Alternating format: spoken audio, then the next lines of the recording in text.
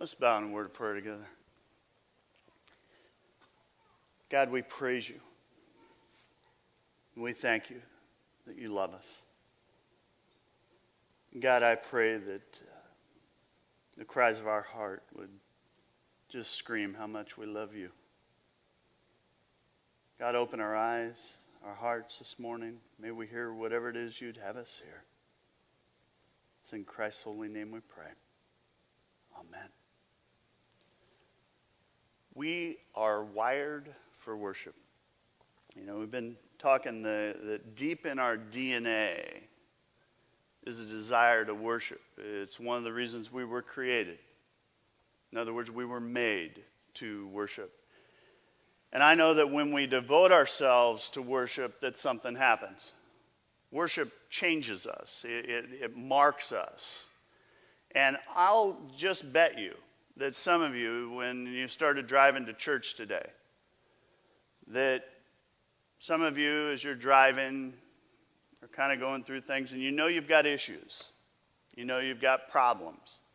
You've got things that you can't solve or fix. And you came here this morning with kind of a knot in your stomach of something you're struggling with or worried about or afraid of. And it just keeps twisting. But when the music started, some of you started worshiping. Some of you started singing and focusing your heart on worship, on God. And things shifted. I mean, for instance, as you were singing Everlasting God, it says, strength will rise as we wait upon the Lord, as we wait upon the Lord, as we wait upon the Lord, our hope, our strong deliverer. And some of you, as you sang words like that, something happened inside you. A kind of hope rose up inside of you. And you started thinking, there is hope for my life. That God has the power to deal with the situation, to deliver me. You began to believe that with God, all things really are possible in your life. You know, Paul, when he was in prison, he wrote these words. He says, I can do all things through Christ who strengthens me. In other words, everything I face, I can handle because Christ will give me strength. And a thought like that, when it enters your mind, it just changes you. When you worship, it's born inside you. Suddenly, it occurs to you that the God that delivered David from Goliath, or Daniel from the lions did, the God that took Jonah out of the belly of a great fish, all of a sudden it hits you that God can deliver you. And that thought crossed your mind, that deliverance was really possible. I mean, maybe not today, maybe not tomorrow. But in the back of your mind, you were going, but maybe, just maybe. I'll bet some of you came to church today and your heart was kind of cold, kind of distant to God. Maybe there's sin in your life and you've been kind of pushing God to the side, holding on to that sin and kind of resisting the Holy Spirit in your life. You know, pushing back that conviction, you know, kind of keep it at bay a little bit. Some of you, maybe God's been guiding you this way, but you keep heading another way in your life. Or maybe God's been pressing you to serve in some area, and inside it's kind of a war. You're fighting it off, going, no, I'm not going to do that. You know, I'm not taking that step. No way. And then you started singing. So maybe when you were singing Made to Worship, you know, the words that says, you and I were made to worship. We're called to love. We're forgiven and free. You know, you and I embrace surrender. Choose to believe. You and I, we will see who we were meant to be. And I'll bet you, some of you, as you sang those words, you felt the ice begin to melt in your heart. Some of you that kind of closed that gap, that distance between you and God. And you started to see your life through God's eyes. And here's what happened. You came to church, and you started worshiping, and you got ambushed by God. In fact, the truth be known, you are not the same as you were an hour ago. And you're going to leave here going, what if I hadn't come to church today? And I hear it all the time. You know, people will catch me and go, I almost didn't come to church today, but I'm so glad I did. You know, I've talked in this series that we worship because God is worthy of our worship. We worship because of who God is, what God has done. We do not worship to get something. We worship just because God is worthy of our worship. But get this, because God's so good, when we worship, something happens in our lives. You know, your heart gets full of joy. You get grateful for what God has done in your life. You get filled with confidence or hope. In worship, we're reminded that God's able. You know, Jesus said it this way. He said in Matthew, humanly speaking, it is impossible. Read with me. But with God, everything is possible. Friends, when we have a surrendered spirit, a worshiping mind, all of a sudden, things happen inside us. You know, you want to avoid sin when you worship. You want to break free from whatever it is. I mean, we are humbled in worship. You know, we get to a point where we genuinely want to share our faith, to tell other people about how great God is and what He's done in our life. You know, we begin to look forward to a day when broken and wounded souls are made whole. And when you worship, friends, it just happens. We are changed. Some of you were changed this morning. But get this, when we refuse to worship, something else happens in our life. You know, I get very anxious about tomorrow and what's going to happen. I find when I don't worship, I get envious of other people, what they have or what I don't have. You know, my gratitude kind of gets choked out. I become negative in my life. I become self-centered. I become judgmental. I get discouraged, easily defeated by setbacks. That is the result of a non-worshiping mind. And here's my question for you today. What kind of mind do you want to have? Or let's make it a little more personal. What kind of life do you want to have? You know, Psalm 73 kind of paints a very, very clear picture of the difference between a non-worshiping heart and mind and a worshiping heart and mind. And it's a wonderful read. I'd encourage you to read that whole chapter sometime this week. But the psalmist starts out and he says this: truly God is good to the upright, to those who are pure in heart. But as for me, my feet had almost stumbled. My steps had nearly slipped. Here he is. He's going to tell us what it is he's struggling with. For I was envious of the arrogant. I saw the prosperity of the wicked.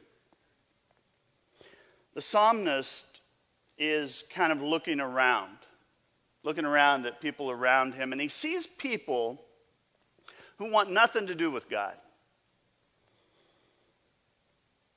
And they're prospering. In fact, he looks at their life and he thinks, it looks pretty good. And he starts getting envious. You know how this goes, right?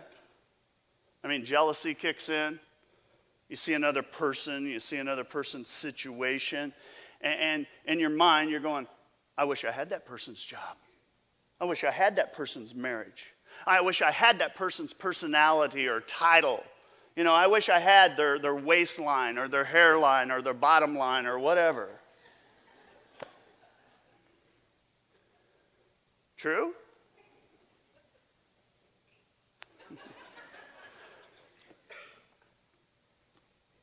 Now, I know as I'm saying that, some of you are going, well, I don't have any envy problems. Really? Here's a little test for you. Your biggest rival, whoever it is, that just puts you on tilt, gets a huge promotion, loses 25 pounds, builds a brand new home, gets married to an ex-supermodel turned neurosurgeon, and your only response is, good for them. Way to go. I am so thrilled for them. I mean, friends, it's easy to envy. It's easy to envy people. It's easy to envy situations. The psalmist is struggling. In fact, the first 14 verses, and again, I'd encourage you to read this. We're not going to go through it all, but he is complaining. He is ranting and raving. He's like, they don't have financial problems. They look really good. Their careers, they're advancing. They've got the good life. They're beautiful people. I don't understand it. I don't understand, God. They push you to the sidelines. Yet everything appears so easy for them. Their life is turning out just the way they want. And then he kind of shifts and goes, and here I am trying to live the right kind of life, trying to live a God-centered life, yet I'm in worse shape. Can you feel that tension? Have you ever been there? He's looking at the defiant way of life, and it appears their life is great. It appears as though God is doing nothing. And on the other side, he's looking at his life going, I go to church, I read my Bible, I tithe on my salary, I avoid all the major sins.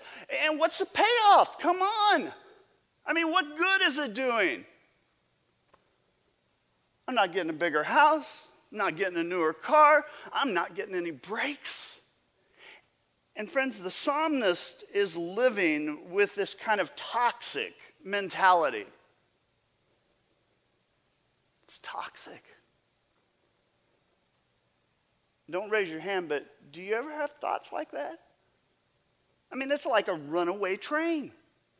Finally, the psalmist realizes that he's in trouble, that it's going to kill him if he continues on, that it's going to destroy his life and his soul. And he kind of hits the pause button. He says, if I had said, I will talk on in this way, I would have been untrue to the circle of your children. That's kind of a strange comment. But I want you to notice, he immediately starts talking about the importance of community. He's talking about his sense of loyalty to the community of faith, the people that are keeping him in the game. He's saying, my envy could make me disloyal. My envy could make me abandon everything that is important to me. In fact, he continues on, he says, but when I thought how to understand it, it seemed a wearisome task to me. I'm powerless. I can't make sense of this stuff anymore. And he is hanging on to his spiritual integrity by a very, very thin thread. Like some of you. I mean, on one hand, if he gives in to his cynicism, he will betray everything that gives his life meaning. He'll betray that everything that's given him identity if he continues down that track. He's going to abandon the one community where he belongs and where he belongs to God. On the other hand, the unfairness of life, his unhappiness, has driven him to the brink of despair in his life. He is confused, he's discouraged, he's bitter, he's unhappy, he's far from God, he's exhausted, he's basically screaming, I can't make sense out of this stuff. And then he hits a tipping point. And friends, this is huge. He hits a tipping point and he starts worshiping. And friends, it wasn't until he started worshiping, even though he didn't feel like worshiping, it wasn't until then that he began to practice again the discipline of gathering with God's people, the discipline of worship, that things turned around. And it's interesting because several things happened to him as he's worshiping. I mean, first, he finds perspective. And I want to say to you, when you worship, it's in that worship that you find perspective in your life. The psalmist says this. He says, until I went into the sanctuary of God, then I perceived their end. Truly, you have set them in a slippery place. You make them to fall to ruins, how they are destroyed in a moment. The psalmist says, as I was worshiping, it was in that moment that I was reminded that there is more to reality than the here and now.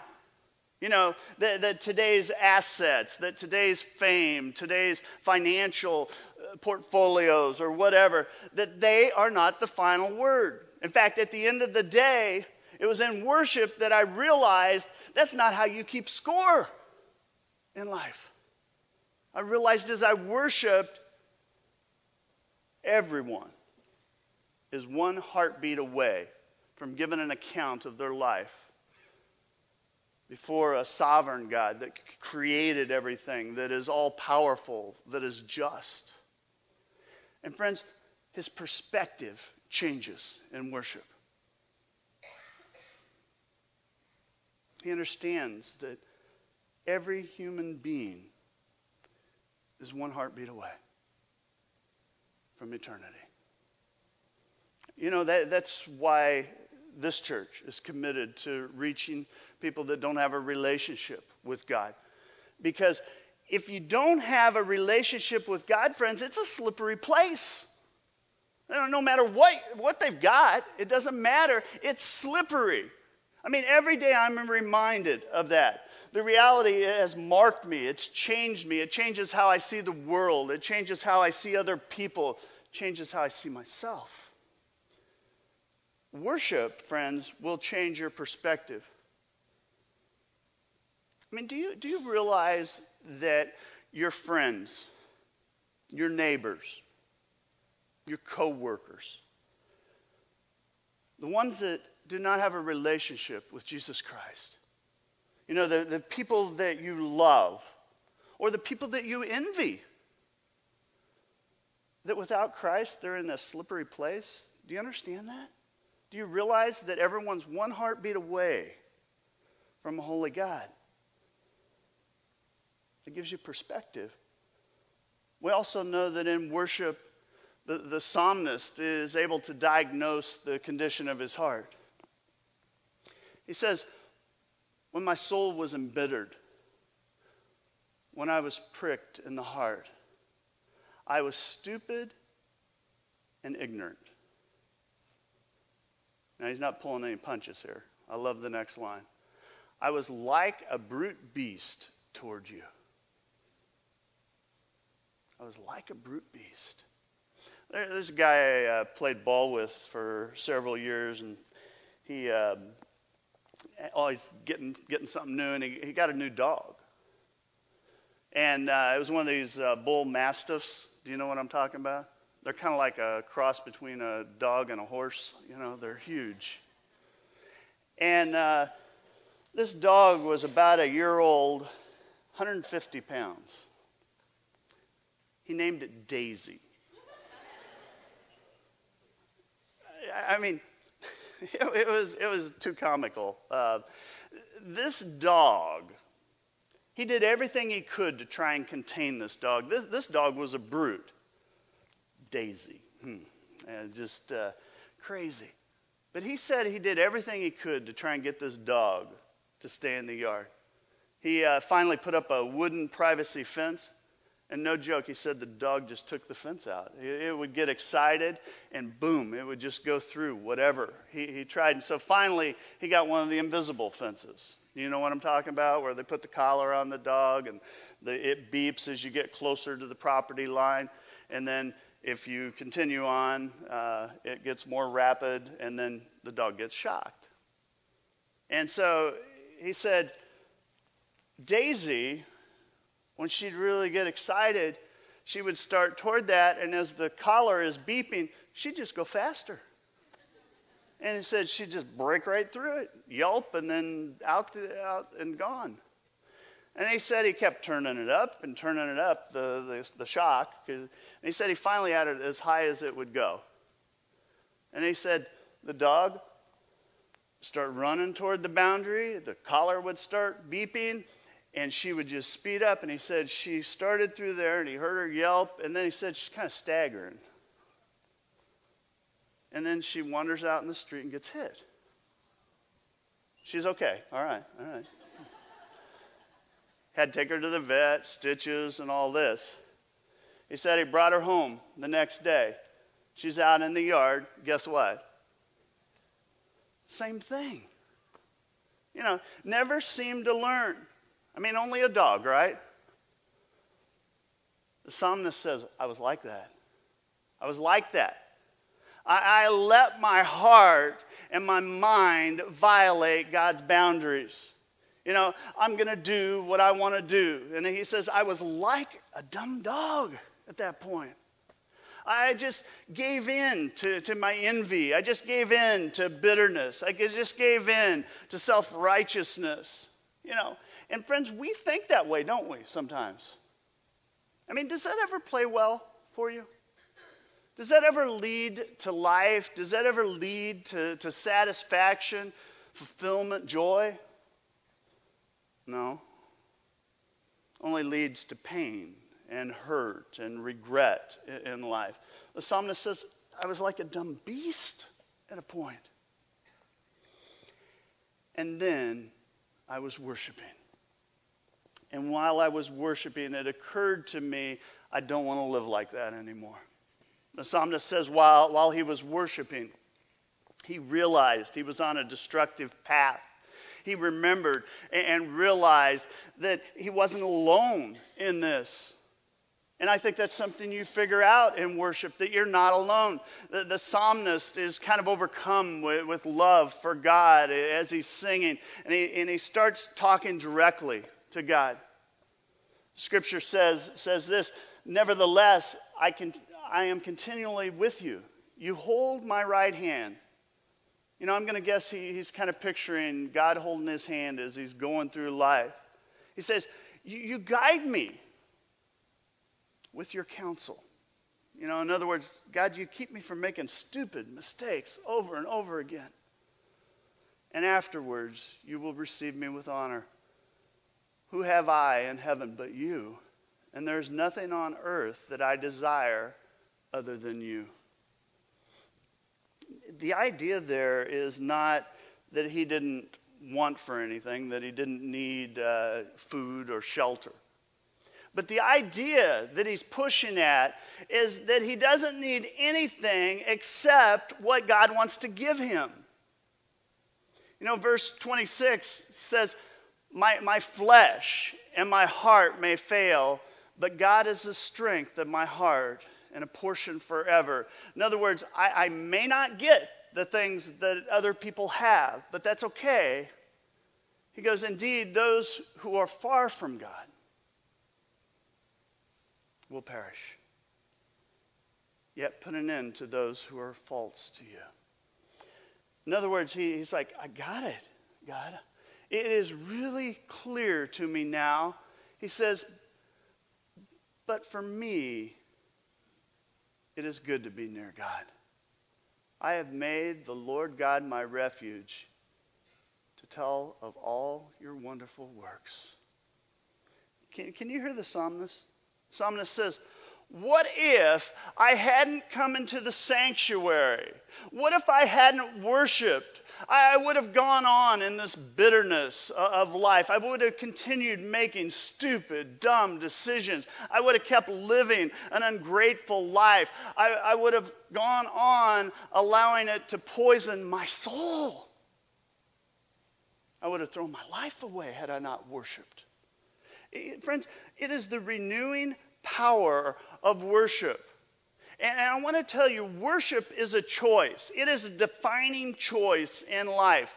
A life that you have to make a decision on a regular basis. You know, there are weeks you are going to have in your life, and I've had them in my life, where I don't want to worship.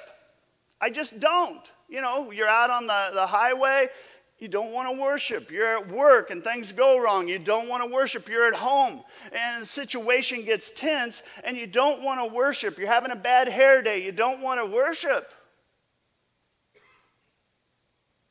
You ever feel like that? How many of you have ever had, don't raise your hand, but ever had an argument with your spouse and your spouse says something like, you're so like your mom. You're so like your father. And you go, let's just praise the Lord right now.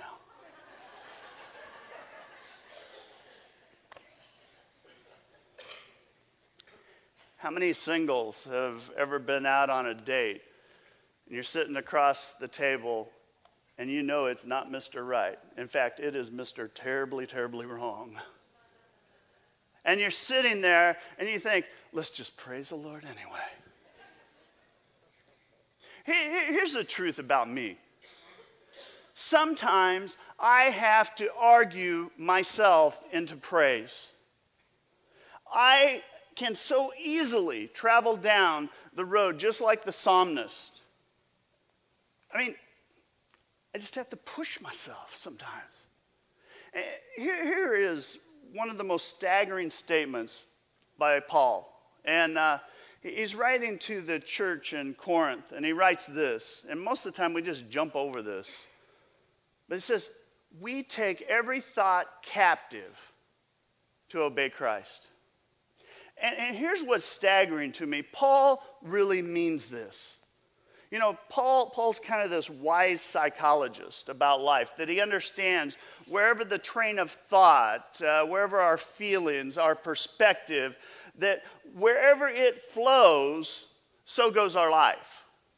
In other words, our behavior comes out of that flow of feelings and thoughts. And he says, we take every thought captive to obey Christ. That's why Paul's devoted to being a lifelong, all the time, worshiper of God. To allow God to saturate him with his goodness and his presence. And what I want to do real quick is get practical. And there's some things that may happen this week in your life. I mean, that could happen. And you are going to have to argue yourself into worship. You know, a situation like someone hurt you. You know, they've wronged you. When that happens, where's your mind go? Well, I know where mine goes if I let it go on default. I begin to try and convince myself how bad they are. I focus on their flaws. I start revving up the revenge engine and throttle. Anybody else do that? I mean, it's so easy. You know, Psalm 16, Paul and Silas, they're preaching in Philippi. And they've been sacrificing for the sake of the gospel. I mean, they've given up everything. And it's in that town that they deliver a slave girl from an evil spirit. They heal her. Now, you would think that people would have been celebrating and excited. Oh, no. The guy that was exploiting this little girl, he's upset.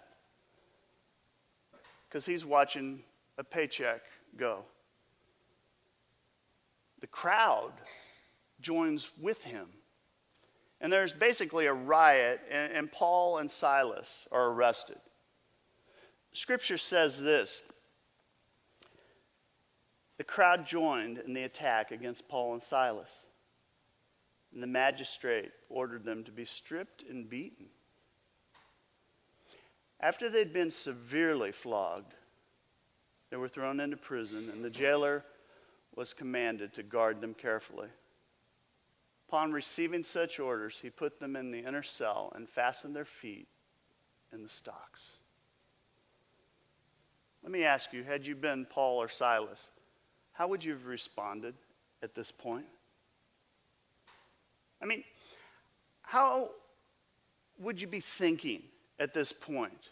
You know, you're trying to serve God, you've sacrificed, you've given up the comfort of your home, and it results in you being attacked by a greedy con man, being arrested on trumped up charges, being beaten and placed in chains. Where are you going with your mind? What is going through your mind? What's running there? Now, this is what amazes me. Scripture says, about midnight, Paul and Silas were praying and singing hymns to God, and the other prisoners were listening to them. Paul and Silas have been beaten. They're bloody. They're imprisoned. And they're praying and singing hymns to God. Did you catch the last line there? The prisoners are listening to him. I figured they didn't have a choice. They couldn't change the channel, you know. But Paul actually meant what he said. Praise all the time. Scripture says suddenly there was such a violent earthquake that the foundations of the prison were shaken. At once, all the prison doors flew open, and everybody's chains came loose. Friends, oftentimes in Scripture, and it's been my observation in life, and it's been my personal experience, that worship is associated many times with a great outpouring of God's power in people's lives.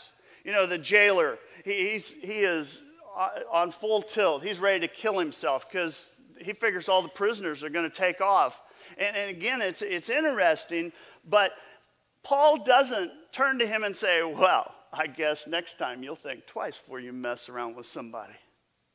No, that's not Paul's response. I mean, because Paul's been praying, he's been worshiping, his heart is very tender, he is compassionate at that moment, and he extends grace. In fact, he welcomes the jailer who had just beaten him and imprisoned him to be a brother in Christ.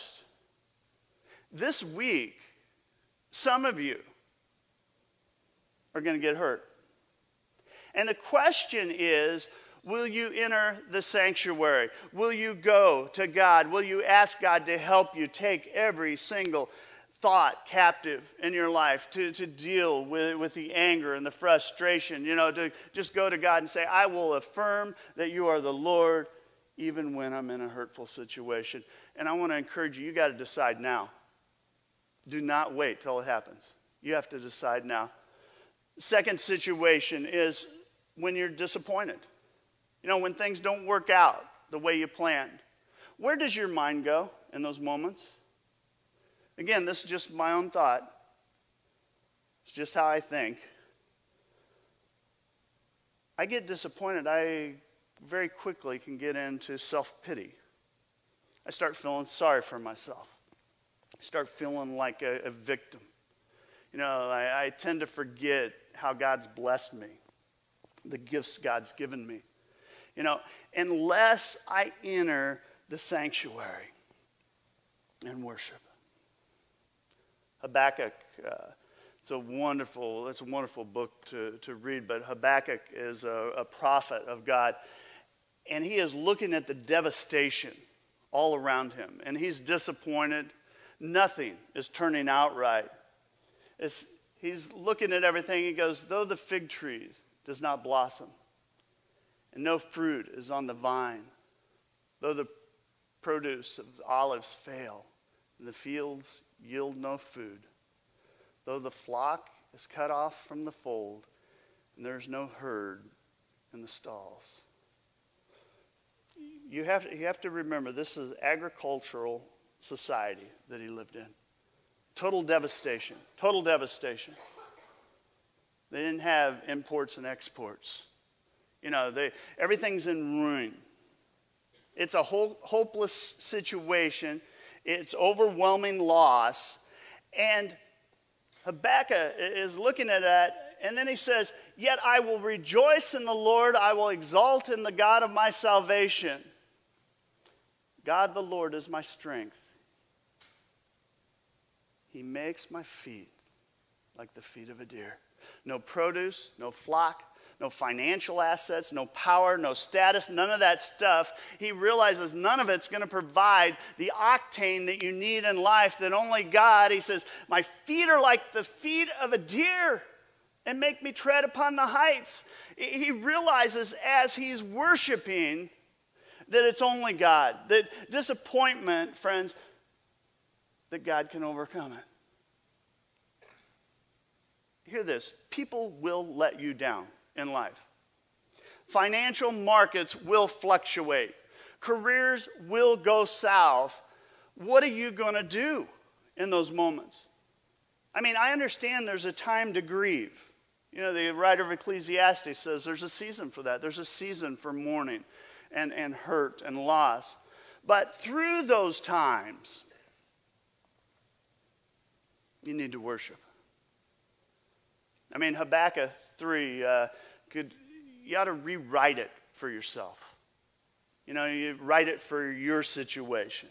Something like, though the Dow Jones drops 50%. Anybody think that one recently? Though Social Security runs out, though I'm unemployed, though I'm divorced, though I'm battling an illness, yet I will rejoice in the Lord. God is my strength. Friends, when you make a decision to worship, when everything's coming undone, it screams that there is nothing that's going to separate me from God. Nothing. So when you face disappointment,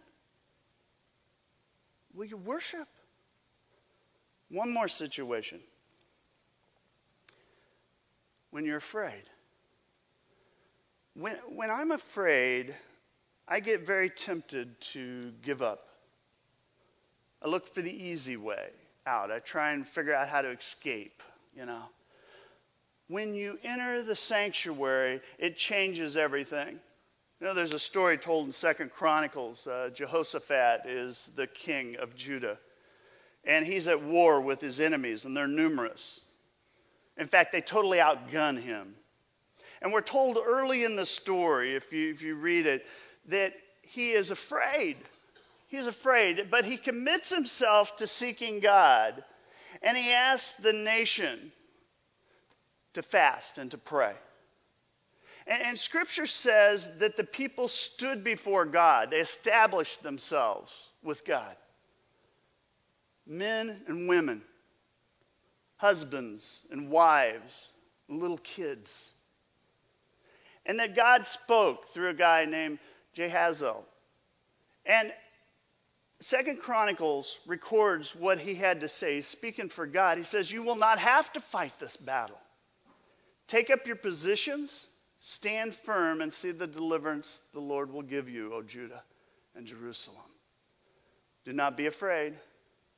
Do not be discouraged. Go out to face them tomorrow, and the Lord will be with you." Here we go again.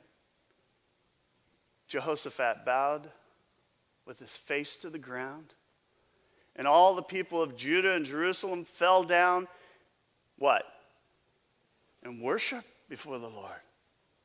Next day, they're gathered. They're going to face their enemies. Jehoshaphat spoke to the people. He reminded them to believe in God.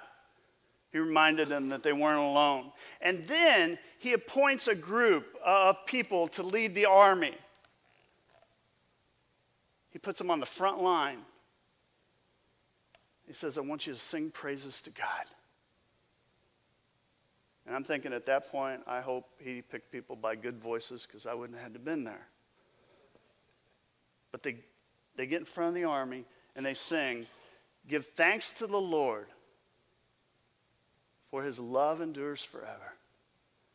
As they began to sing and praise, the Lord set ambush against the men of Ammon and Moab and Mount Seir, who were invading Judah, and they were defeated. In the midst of opposition, in the midst of fear, they worshiped and they praised God, and things looked different. They realized that God was bigger than their problems. And friends, I know some of you are afraid. And the question is, will you worship? Will you worship? I mean, here's the deal. In each situation, worship came first, then transformation. Every single situation, when things were pressing them, worship won out. And I might tell you, worship always wins. Worship is an act of faith. It's a statement of trust that I'm with you, God, and I trust you for whatever's ahead. And friends, when your back's against the wall, when you're pressed, it's up to you. Where are you going to let your mind lead you? To live in envy? To live in discouragement? To live with resentment or fear? Or are you going to let your mind lead you to the sanctuary where you worship God, a God that is bigger than anything? And I don't care what it is. Anything that you face in your life. Worship or not worship? Critical decision. As for me and my house, we'll worship God through whatever. And it is through whatever. Let's stand for a word of prayer.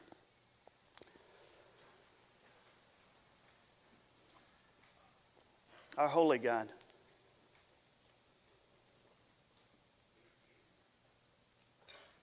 you are worthy of our praise. Your love endures forever and ever and ever. And God, I know we probably have as many situations going on in our midst that there are people that are afraid, people that are struggling, people that life has just knocked them silly. And God, I pray that we just keep coming back to the sanctuary. We keep coming back to you. And that we'd worship in the good and the bad times.